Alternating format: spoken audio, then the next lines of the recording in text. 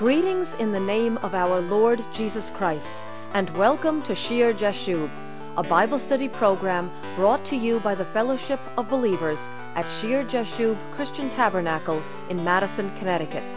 My name is Patty Scalzo, and today we'll continue to listen to the Sunday sermon given by my husband, Pastor Greg Scalzo. Pastor is currently teaching an in-depth series on heavenly authority.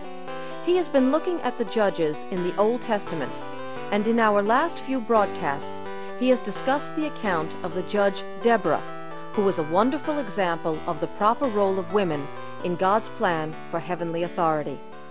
When we left off last time, Pastor Greg had moved forward in time to the New Testament, using the foundation laid in our study of Deborah to discuss the role of women in the church today. Let's rejoin Pastor Greg.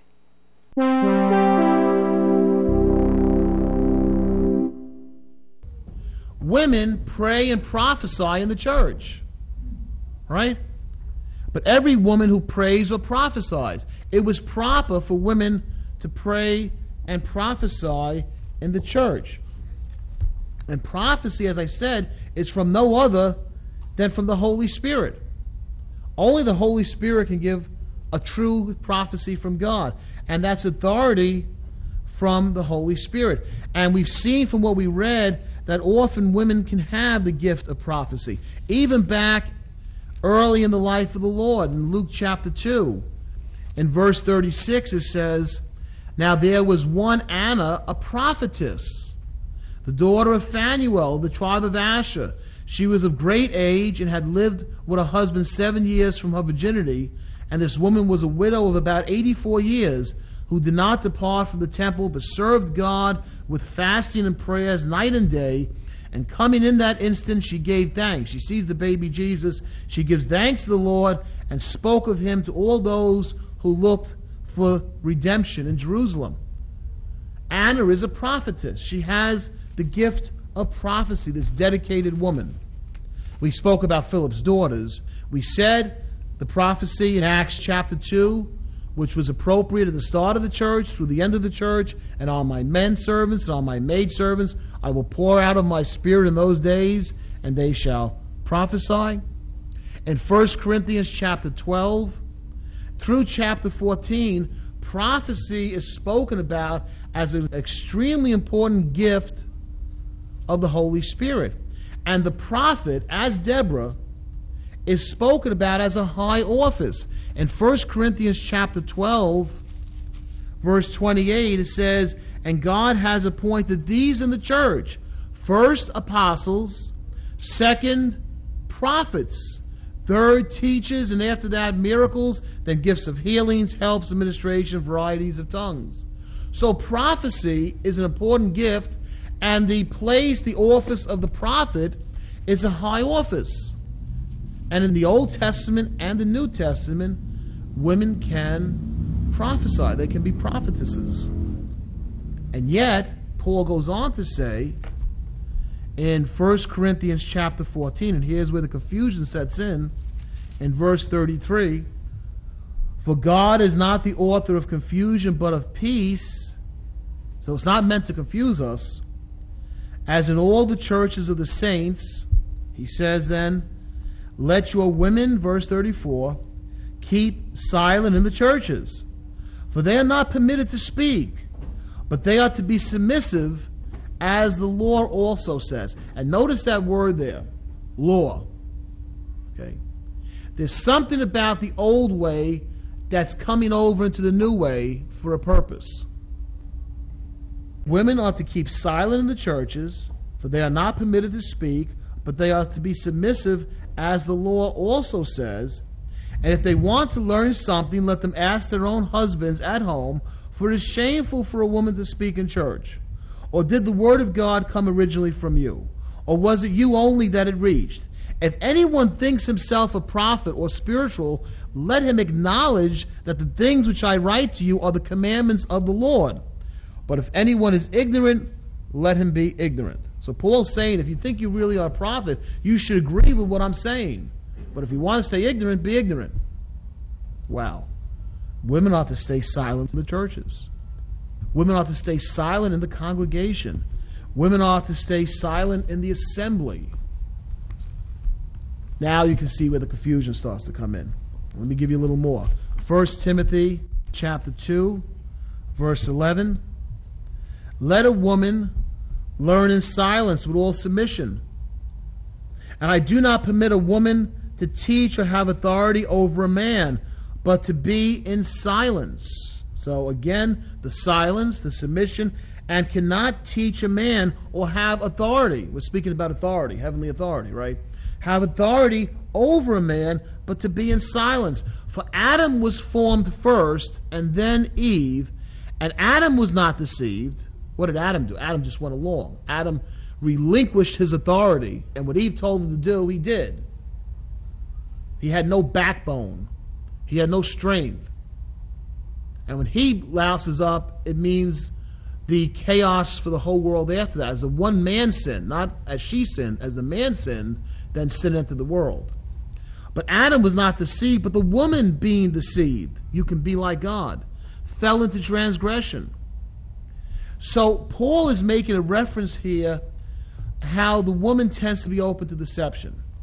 You know, this past week I heard how in a political race, and I'm sure you're familiar with this, how one politician went from being 12 points behind to being 7 points ahead, about 19 points span among women, because the women saw him give his wife a kiss on television.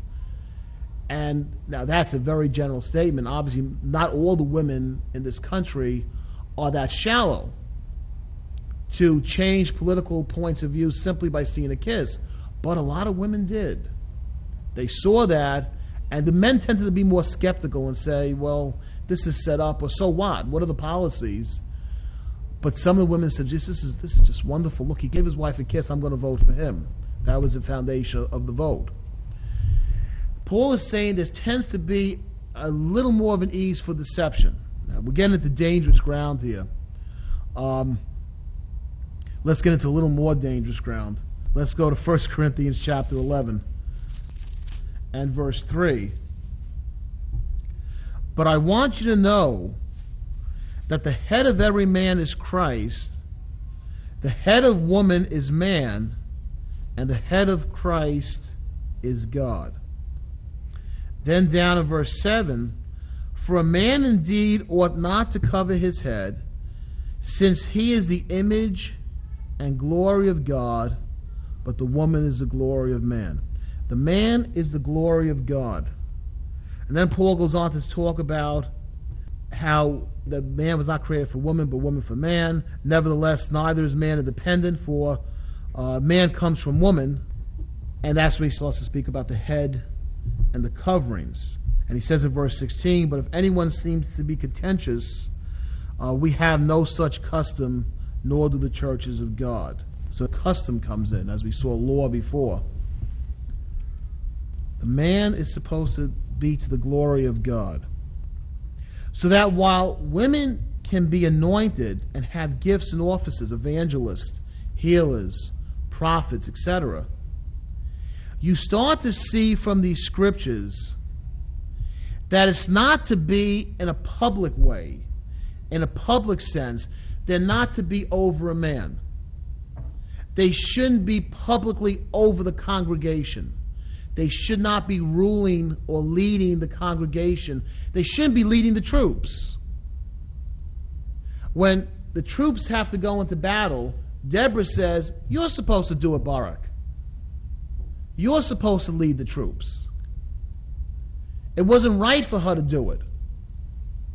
When you read these scriptures, you see that there's a restriction from participating in leadership over the church as freely as men. It's not as free, although we're going to see later on in the study, it's not so free for the men either. There's certain criteria laid down for pastors and elders and deacons, etc. But it's not as easy. It's restricted, this public leadership. If there's a large or formal assembling of the body, then Paul's saying it's best to stay silent. The woman's best to stay silent apart from the Spirit's anointing. Obviously, the Holy Spirit moves and there's a prophecy, she should speak. If there's a tongue, she should speak. If there's an interpretation of tongue, she should speak. If the Lord has given a word of knowledge, a word of wisdom, we're saying apart from the anointing of the Holy Spirit and the regular course of things, to avoid contention, she should not stand up and assume control. Now that's not meaning total silence. If it meant total silence, then all the other things of praying and prophesying and the other things we study wouldn't agree. And obviously it's not speaking about songs and worship. It's speaking about teaching, giving the teaching, speaking out on issues in a formal public assembly of the church, in formal leadership. It's also not speaking about smaller groups, family situations, Bible studies.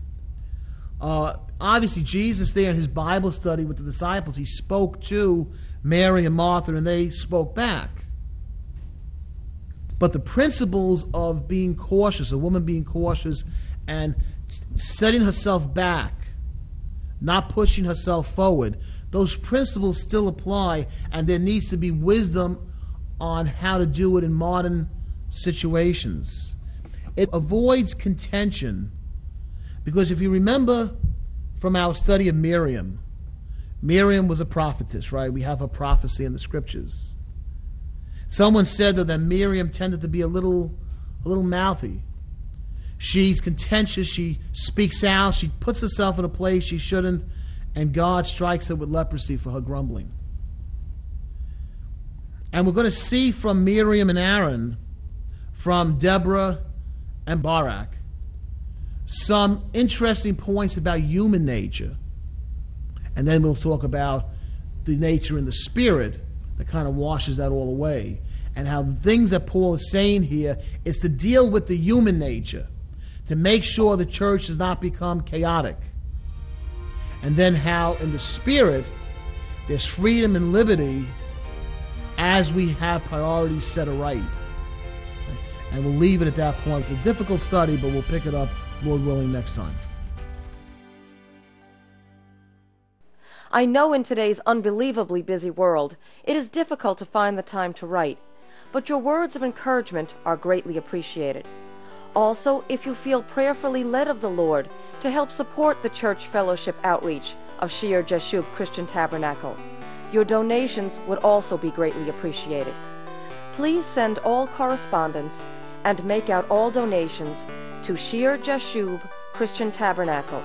That's SHEAR-JASHUB Christian Tabernacle, Post Office Box 518, Branford, Connecticut 06405. Once again, that's Shir Jeshub Christian Tabernacle, Post Office Box 518, Branford, Connecticut 06405. And if you are going to be in the Madison, Connecticut area, I would like to invite you to join us for Sunday service. Shir Jeshub Christian Tabernacle meets every Sunday morning for Bible study, praise, worship, and the Lord's Supper at 10 a.m. in the upper room of the Memorial Town Hall on Meeting House Lane in Madison, Connecticut. Take I-95 to exit 61, go down to Route 1, turn right, and at the next light, turn right again. We are in the yellow brick and white building. Please join us for our next broadcast of Shir Jeshub.